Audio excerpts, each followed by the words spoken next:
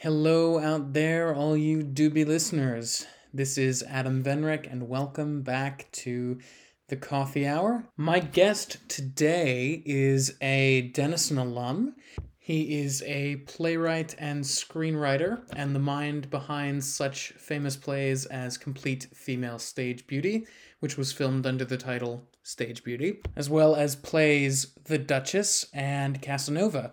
Moreover, he was also the screenwriter behind last year's crime thriller, The Good Liar, starring Helen Mirren and Ian McKellen.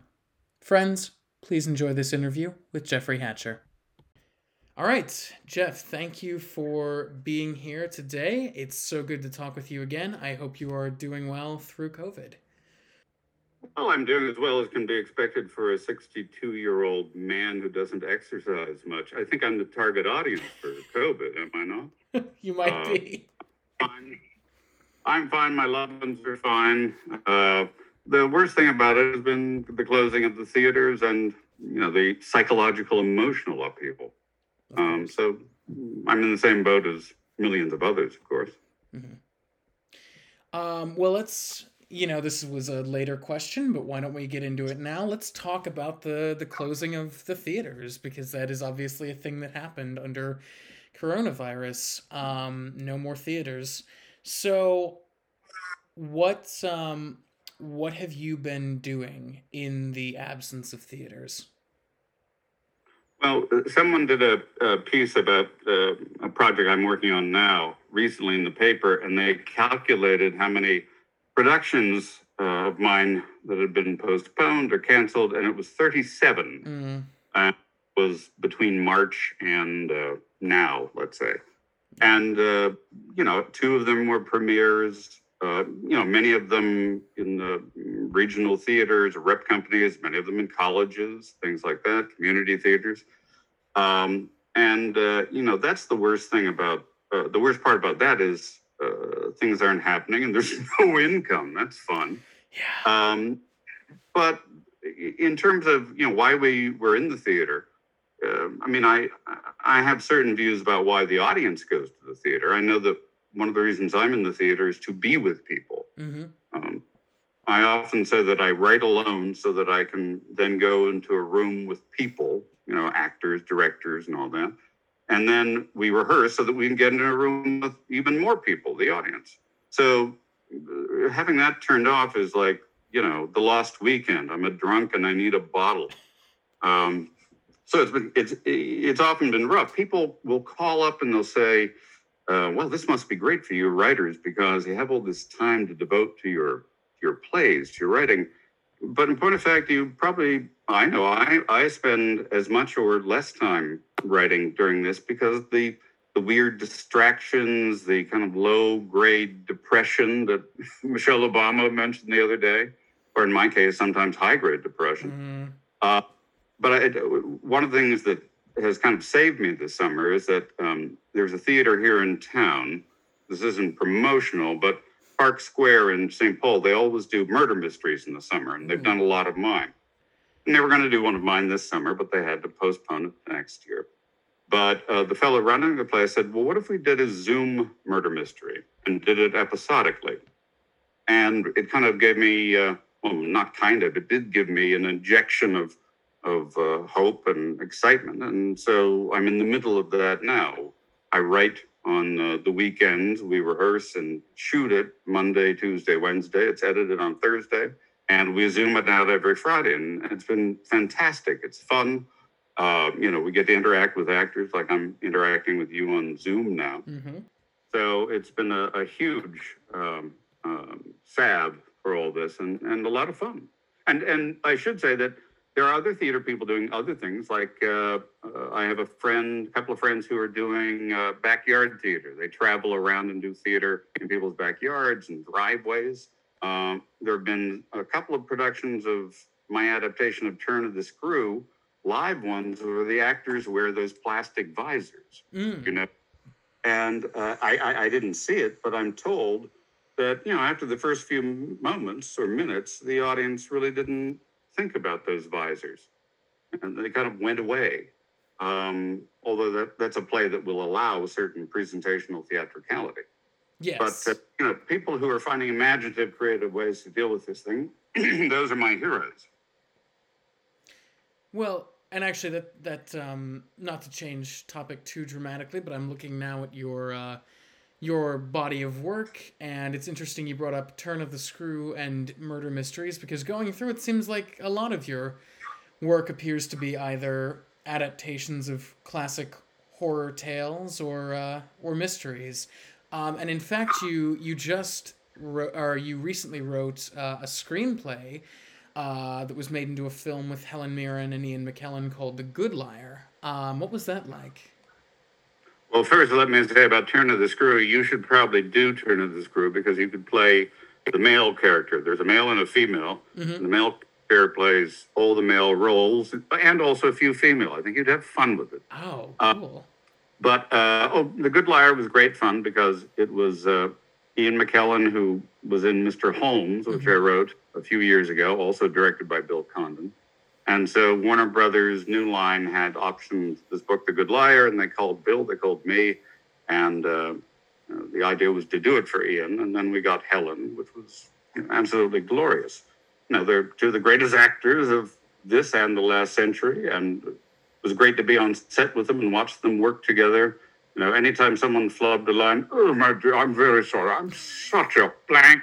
Oh, no, it was me. And I wasn't really even ready for it. And I'm glad you went up. Oh, being kind to me because So it was a riot to be with them. Oh, I bet. Well, looking back over your work, and by the way, thank you for saying I would be good in Turn of the Screw. That's a great compliment. Um, you were nominated for an Edgar Award for an adaptation that you did of Dr. Jekyll and Mr. Hyde a few years ago. And what I found interesting about that is the way you had it done. Was you had Mr. Hyde played by 4 actors, including 1 actress. What prompted that? That's such an interesting way to do it. Well, I was asked to adapt that by David Ira Goldstein at Arizona Theater Company. And whenever you're asked to adapt something that's been adapted a lot, Jekyll and Mr. Hyde has been adapted dozens, if not hundreds of times. I think in one sense, you can't help but react against previous adaptations, ones that you like and ones that you don't like. And I'd never seen that trick before, where Hyde was played by multiple actors. But it also struck me that it was something connected to the ideas in the original book. If you take the potion or the serum that Jekyll ingests, drinks, to become Hyde, and you think of it as a drug or alcohol, well, you're not always high the same way. So why be Hyde the same way? Was drunk the same way. So it would seem to me that given different circumstances, different doses, and the addictive patterns and the ways that sometimes you need more and more of this stuff, that Hyde could be personified, or rather that the condition could be personified best by different actors. A brutal actor might be physically big. A more presentable actor, the Hyde who can actually walk into a restaurant or a bar. And then the female Hyde who has the qualities that we would call the feminine, and might be able actually to be empathetic with another woman. So it kind of came in a flash, to tell you the truth, and then I ran with it. Well, I wanted to bring it up because I thought it was especially brilliant. But let's go back now, because as you know, but the audience doesn't until now, I had prepared a list of questions.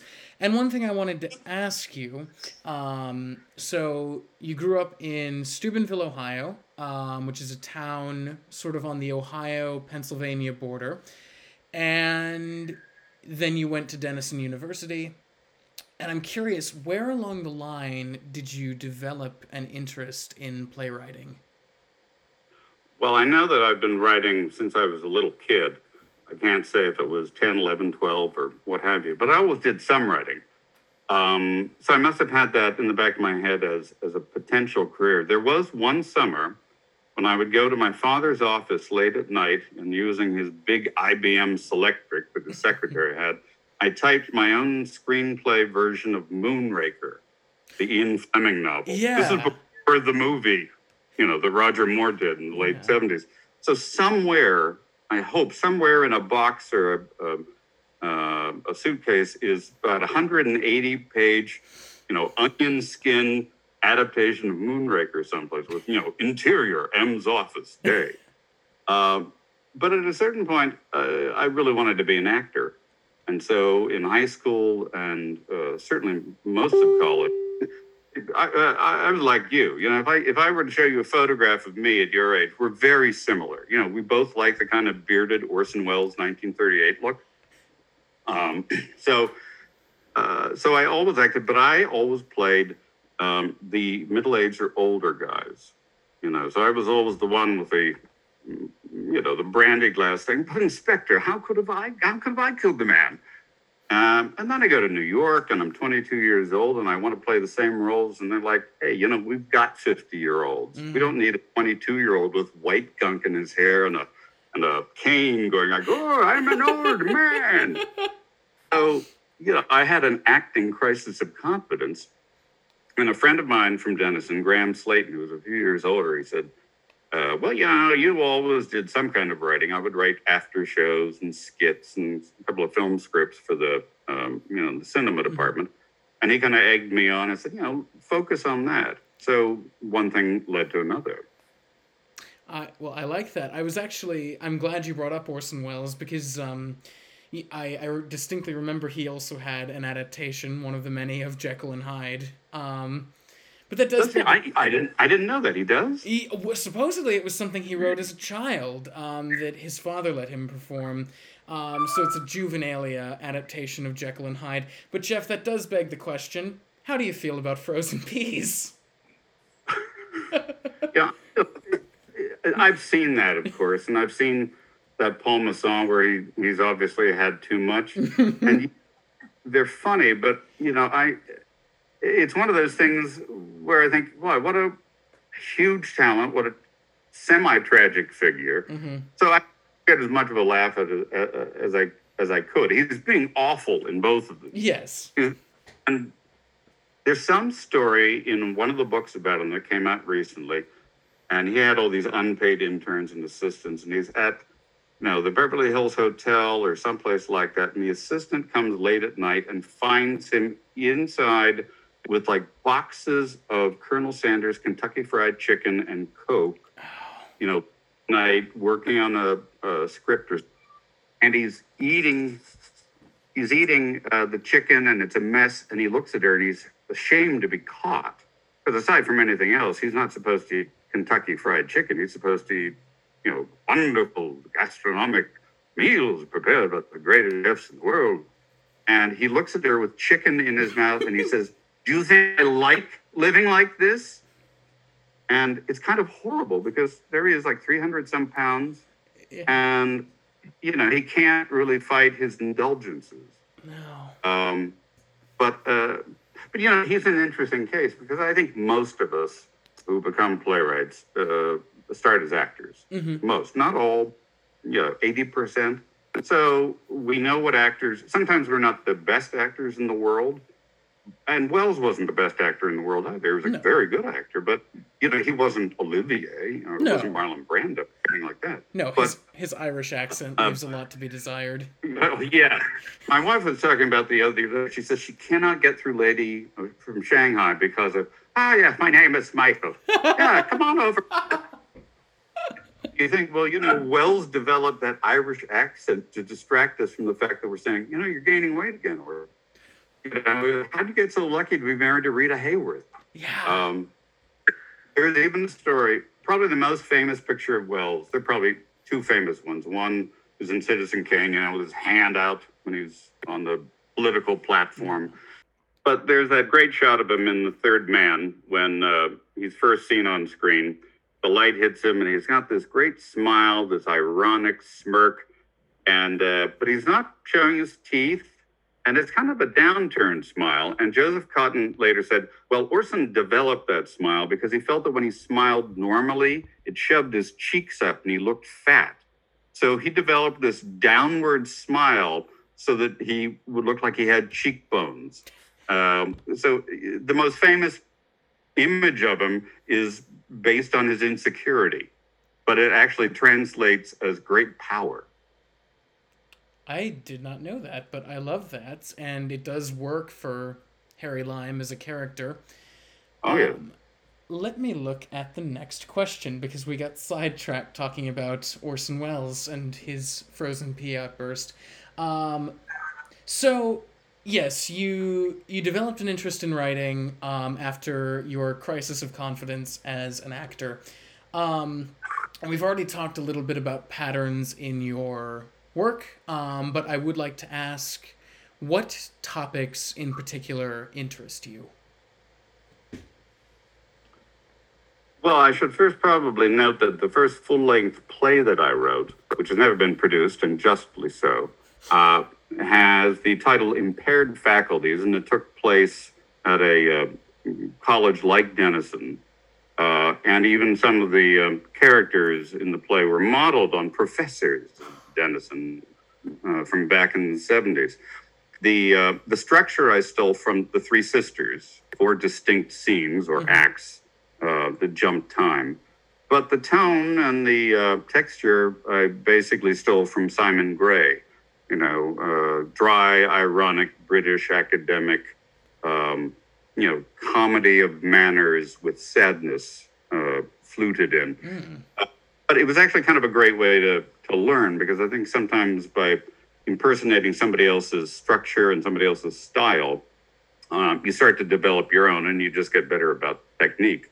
I would say that in terms of the subject matter I'm drawn to, obviously mystery, obviously comedy, a little bit horror, not so much. I suppose Turn of the Screw and Jekyll and Hyde fall into that category.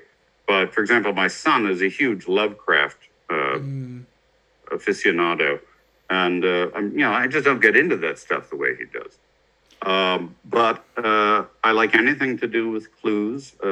I've written a lot of mysteries. I've written some for TV. I did Columbo's back in the 90s. And even recently, I've had the good fortune to be asked to adapt things like Wait Until Dark and Dial-In for Murder. Plays that you could say, well, they don't really need an adaptation, but for one reason or another, an artistic director asks, and so we find a new way in. So I love doing that kind of thing. I love doing monologue plays. One of my favorite things is to put an actor up on stage in a direct address relationship with the audience. Part of my adaptation of Turn of the Screw is that the governess speaks to the audience and tries to convince them that her story is true and that her behavior has been just. So I like that kind of format too. That is quite interesting. You have one play, and I'm sorry, I'm looking through your list. It's a collection of 3 monologues that are all centered around a funeral home. Yes, 3 viewings. That was the first time I wrote a monologue trio. I'd written one piece, which is the first one of those plays. And then the theater said, well, what would you think of adding 2 or 3 others? And so I thought for a bit and came up with the other 2. And I think I've done a couple more since. There's another trio called Murderers. And I've done one on my own, but it's just me. It's called Jeffrey's Hamlet. Going back to Orson Welles, it's a story of when I did an adaptation for Hamlet when I was in the 5th grade in Steubenville. So I performed that myself. So I love direct address. I mean, a lot of it is like stand-up, of course.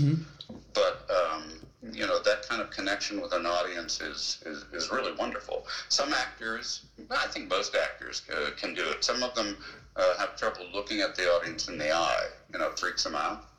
But I think that's great. There's something daring and scary about it, which I think keeps both the audience and the actor on their toes. Yeah, certainly. Let me look at my next question here.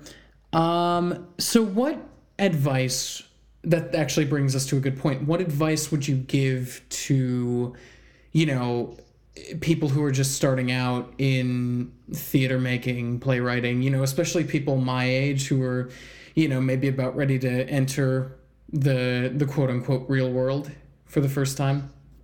Well, you're what, a junior this year? I'm a senior. You're a senior I'm this a senior year? this year. I know. Did I meet you when you were a freshman or a sophomore? A sophomore. Oh, well, for whatever reason, I thought you were a freshman then, so forgive me. I appreciate it. I was young. I was young for my year. Yes, and now you look weary, haggard, dissolute. That's coronavirus for you. Yes, the travail. But see, that's great because you can be like, a character from 100 years ago. That consumption, it's like you cough romantically.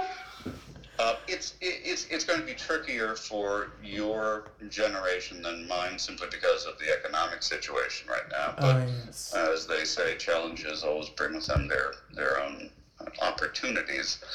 I guess I'll say what I would say to anyone who wants to write for the theater, wants to be a playwright, that it's terribly important to try on as many hats as possible, by which I mean it's important to have acted in plays. It's important to have been on the crew of a play. It's important even to, spend some time seeing, how they paint the sets and cut the wood.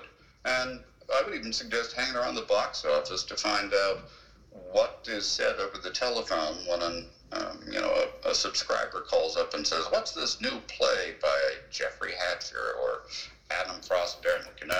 Yes. And see how it's described. Everything informs you, everything teaches you something, but most important of all is to understand the theater space. And the theater space is different, depending on the theater you go into. There are always similarities in every theater, but there are thrusts, prosceniums in the round, garage theaters, outdoor. Just know what the theater space can do and what it can't do. A lot of people write for the theater, but their technical understanding of how the stage works, they actually import from film and television. Mm-hmm. And so you get things that are cuts as opposed to theatrical live stage transitions. So it's important to know what it takes to move from one scene to another. And sometimes it's the littlest thing. Shakespeare very seldom requires any piece of stage scenery. There's an arras in Hamlet, but that's only because you need something for Polonius to hide behind, which Hamlet can stab him through. Mm-hmm. You need a bed for Othello so that he can strangle Desdemona on it. But you almost never need the trappings of scenery because the dialogue tells you very quickly where you are. Sometimes costumes tell you where you are. So it's good to you can learn these things from books, of course, and classes, but to have been in a play as an actor or to have worked backstage and moved things about, that tells you more because it gets in your bones. Yeah, that makes a lot of sense.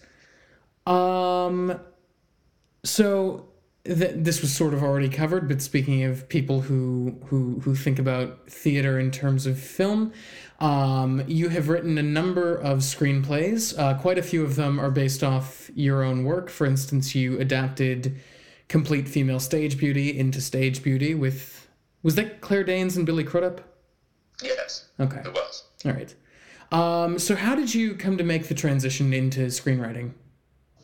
Well, it was that play, because the play itself got some attention, and there were a couple of Hollywood producers, studios, who wanted to do it, and my agents arranged that I would get to write the screenplay. So I would definitely advise any screenwriter, write a play that somebody wants to make into a film. That's a good way to get into it.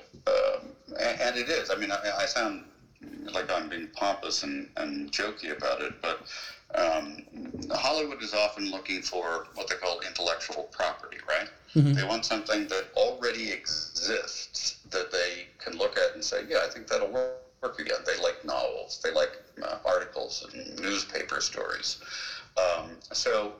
Compleat Female Stage Beauty happened to be written in kind of the style that I was talking about, the Shakespearean style, whereby you have a lot of different scenes, but you don't need a lot of stuff on stage. So it moved, and it moved fairly quickly. So adapting it to film wasn't as hard as adapting, say, a one-set play, with one character or two characters. Those things, become... they try to open them up, and suddenly you realize that everything about the play that was good was because it was one set, two characters, Yeah. So basically I got lucky that I was asked to adapt something of my own, and it led to me actually being asked to adapt or work on a lot of scripts that were vaguely set in the 17th or 18th century. Compleat Female Stage Beauty set at in the 1660s. But, for Hollywood, they say, oh, well, it's feathers and carriages and swords. 1660, that's like 1780, that's like 1820. It gets generally thrown into costume drama or, sword and sandal pictures, or whatever they call it. So, and that led to a lot of other work in that vein. So, and I used to joke that I was slowly working myself up into the 20th century because so many of those screenplays from the early 2000s were Stage Beauty was 1660s, Casanova was the 1740s, The Duchess was the 1780s. It's like I got to get into at least the 19th century. It was fortunate. I was lucky about it. A lot of writers go to Hollywood and they pitch, and I pitch too. But it's much better if you have something to show them, I think. Mm-hmm. So if one were ultimately wanting to work in film or television, you would recommend starting with theater or something concrete that you could show? Well, there's nothing. Some people will say you pitch something so that they'll pay you to write it. Mm-hmm. And I certainly like being paid as much as the next guy. But I'll give you an example. John Patrick Shanley is a terrific playwright and a terrific screenwriter. So he writes as a spec script Moonstruck. It's a terrific screenplay, and people want to do it so badly that there's a bidding war. And I believe the story goes that he said, okay, I might not take the top bid. I'm going to take the bid that says not a word of the screenplay may be changed without my permission. And that's important because the business and cultural differences between film and theater are vast. In the theater, playwrights write a play, and the playwright owns the play and then leases the play to theater producers. We always own it, and then we get a percentage back on royalties from productions. But a screenwriter sells his work. You're either an employee of a production company, a studio, or you write a screenplay and they buy it from you and now it's theirs. So too often the idea is, let's sell it, make a lot of money, and what they do with it, well, they'll do what they do. Mm-hmm. But Shanley made it conditional. You do not touch my words. And so it came out with a very good movie. Moonstruck's terrific. So I think having something that you can say, look, you can see it, you can read it, you know it's good, you want it or not, let's try to agree on a price, is better than walking around town pitching things, and then maybe they'll pay you, and then becoming their employee. I mean, I'm not saying that Hollywood people are bad or anything like that, but they're very polite whenever they want to change something in your script. But you always know that when push comes to shove, they can have somebody else do it. The deal usually is for one draft, two drafts, maybe a polish or two. But eventually the deal comes to the end of its agreement, and if the script isn't what they want it to be, they'll find someone else to do it. So the more a playwright or a screenwriter can exercise ownership, the more it'll give that screenwriter power. I see. That's quite interesting. I didn't know all those particulars. I didn't even know that Shanley wrote the movie Moonstruck, but that's an interesting little tidbit for today. Well, but here's the irony. He writes Moonstruck, He gets a great deal for it. He gets exactly the cast he wants. A beautiful cast, you know. It's funny, it's heartbreaking, it's sweet. But part of his deal was he got to write and direct his next movie, which I believe was Joe versus the Volcano, which is a terrible movie. But he made Doubt, and Doubt is fantastic. You know, I've never seen the film Doubt. I think the play version, I saw the very first production of that, was fantastic, but I've never seen the film. The film is good. Oh gosh, I think it was Streep and Adams and Davis and Hoffman. I mean, that's a great cast. I've got it around here somewhere, but you know. Yeah. I mainly know that play as the play that most starting actors are almost guaranteed to do a scene from in some acting class. Just because it has the parts. But I think when I was at Denison, that was one of the directing class favorites to do. Oh, we still do it. Actually, I just took a directing class, and Doubt was done. Frankie and Johnny and the Claire de Lune, which was that what you were referencing when you were talking about 2-person, 1-scene plays that were made worse by not being that in the movie? Well, not specifically that play, but that's a very good example of what we were just talking about. Yes. Well, this brings up a good point, Jeff. What are some plays that have influenced you particularly? Oh, well, it's interesting because I don't know. I'll try to answer that, but it might be more about playwrights as opposed to plays. I can say easily Harold Pinter was the most influential playwright on my college and post-college life. And to this day, if I'm writing a contemporary play, I often find that I've fallen into a Pinter rhythm. I might have a character saying, "You're looking a little under the weather," by which I mean you're looking rough. You know what I mean? You're looking rough. A bit under it, you know?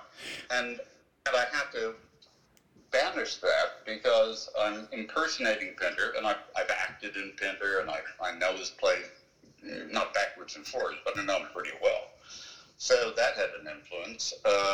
Shaw, Chekhov, Kaufman and Hart, Neil Simon,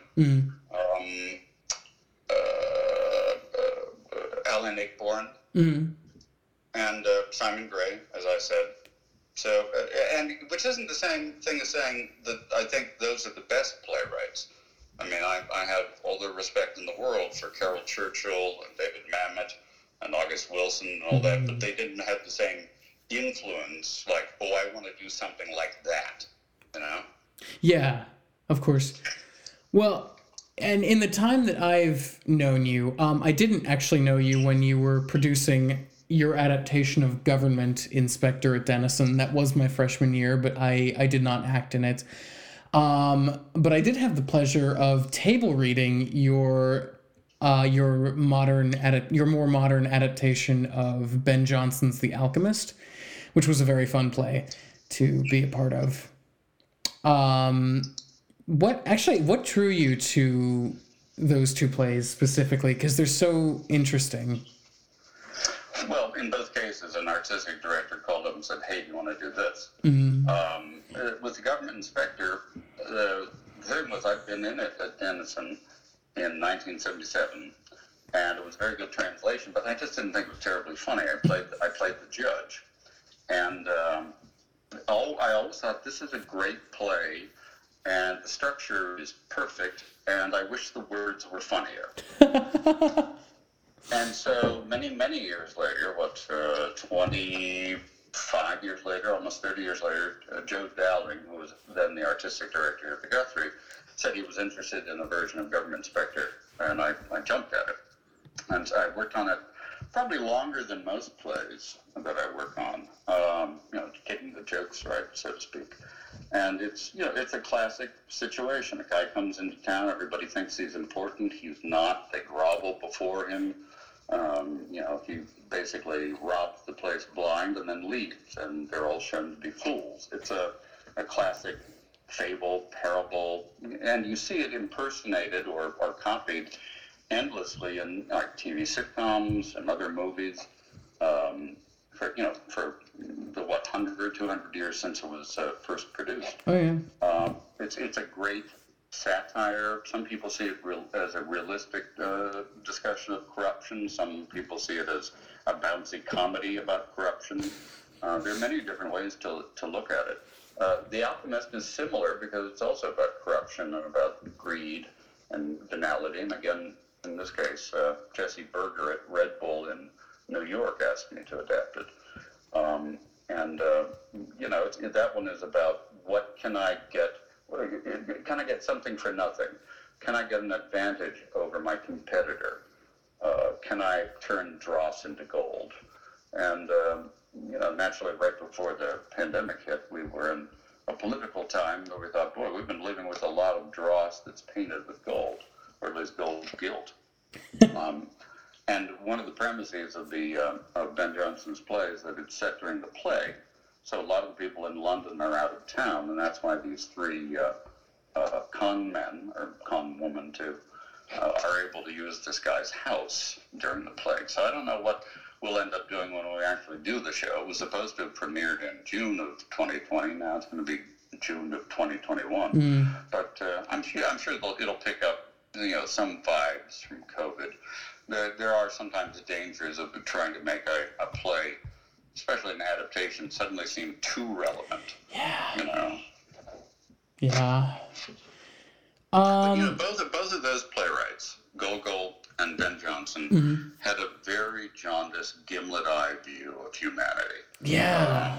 But yet they have great senses of humor. So there's a huge amount of bitterness and bile and acid in the comedies, but it's done in beautiful clockwork structure and a certain buoyancy that allows you to you don't have to take a bath in the bile. No.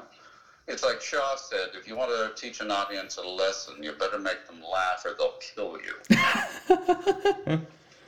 I do like that. What else? We talked about theater during the pandemic. We talked about young creative people. And we've kind of been peppering this throughout, but... Oh, are you all right? I was just coughing, I'm sorry. All right. Quick little shot of COVID. Yes, through the phone lines. But yeah, before we go, are there any particularly funny anecdotes or stories you'd like to pepper in? Because you've put in a number of good ones so far, Jeff. This is easily one of my funniest episodes. Well, let me think. I know one from Denison back in the 90s. Ooh. I came on the first of the two Jonathan Reynolds playwriting fellowships I did, and we were doing my adaptation of Melville's Pierre, a big book that almost nobody reads. And we opened it on a Friday, and the next day, a Saturday, I saw John Ferris, the director and the former chair there in the Village in Granville, and he said that the actor who was playing one of the roles, it was Reverend Falsgrave, had a appendectomy, and he couldn't act for a few days, and I had to go on for him. And I protested, of course. I couldn't possibly, but of course I wanted to. Sure, I want to get back on that Denison stage with the kids, And it turned out to be far more complicated than I imagined. It was a supporting role, but it was a play where the design that Peter Posey had done meant that the actors had to keep rearranging the set after every scene, and it was very choreographed, and to be thrown into that was like, what? It was like being at the Whirligig at the State Fair. But the worst moment was at the intermission. The stage manager came down from the booth and said, put some powder on your head. Your bald head is blinding the audience. I guess the lights would bounce off it. I guess they'd never had a bald person on the Denison stage at the time. So I'll throw you that because it's a Denison story. It's a good one. What I pictured was that, like War of the Worlds, that my head had reflected the light, and it was, like, yeah. It was burning people out row after row after row. Oh, I do like that.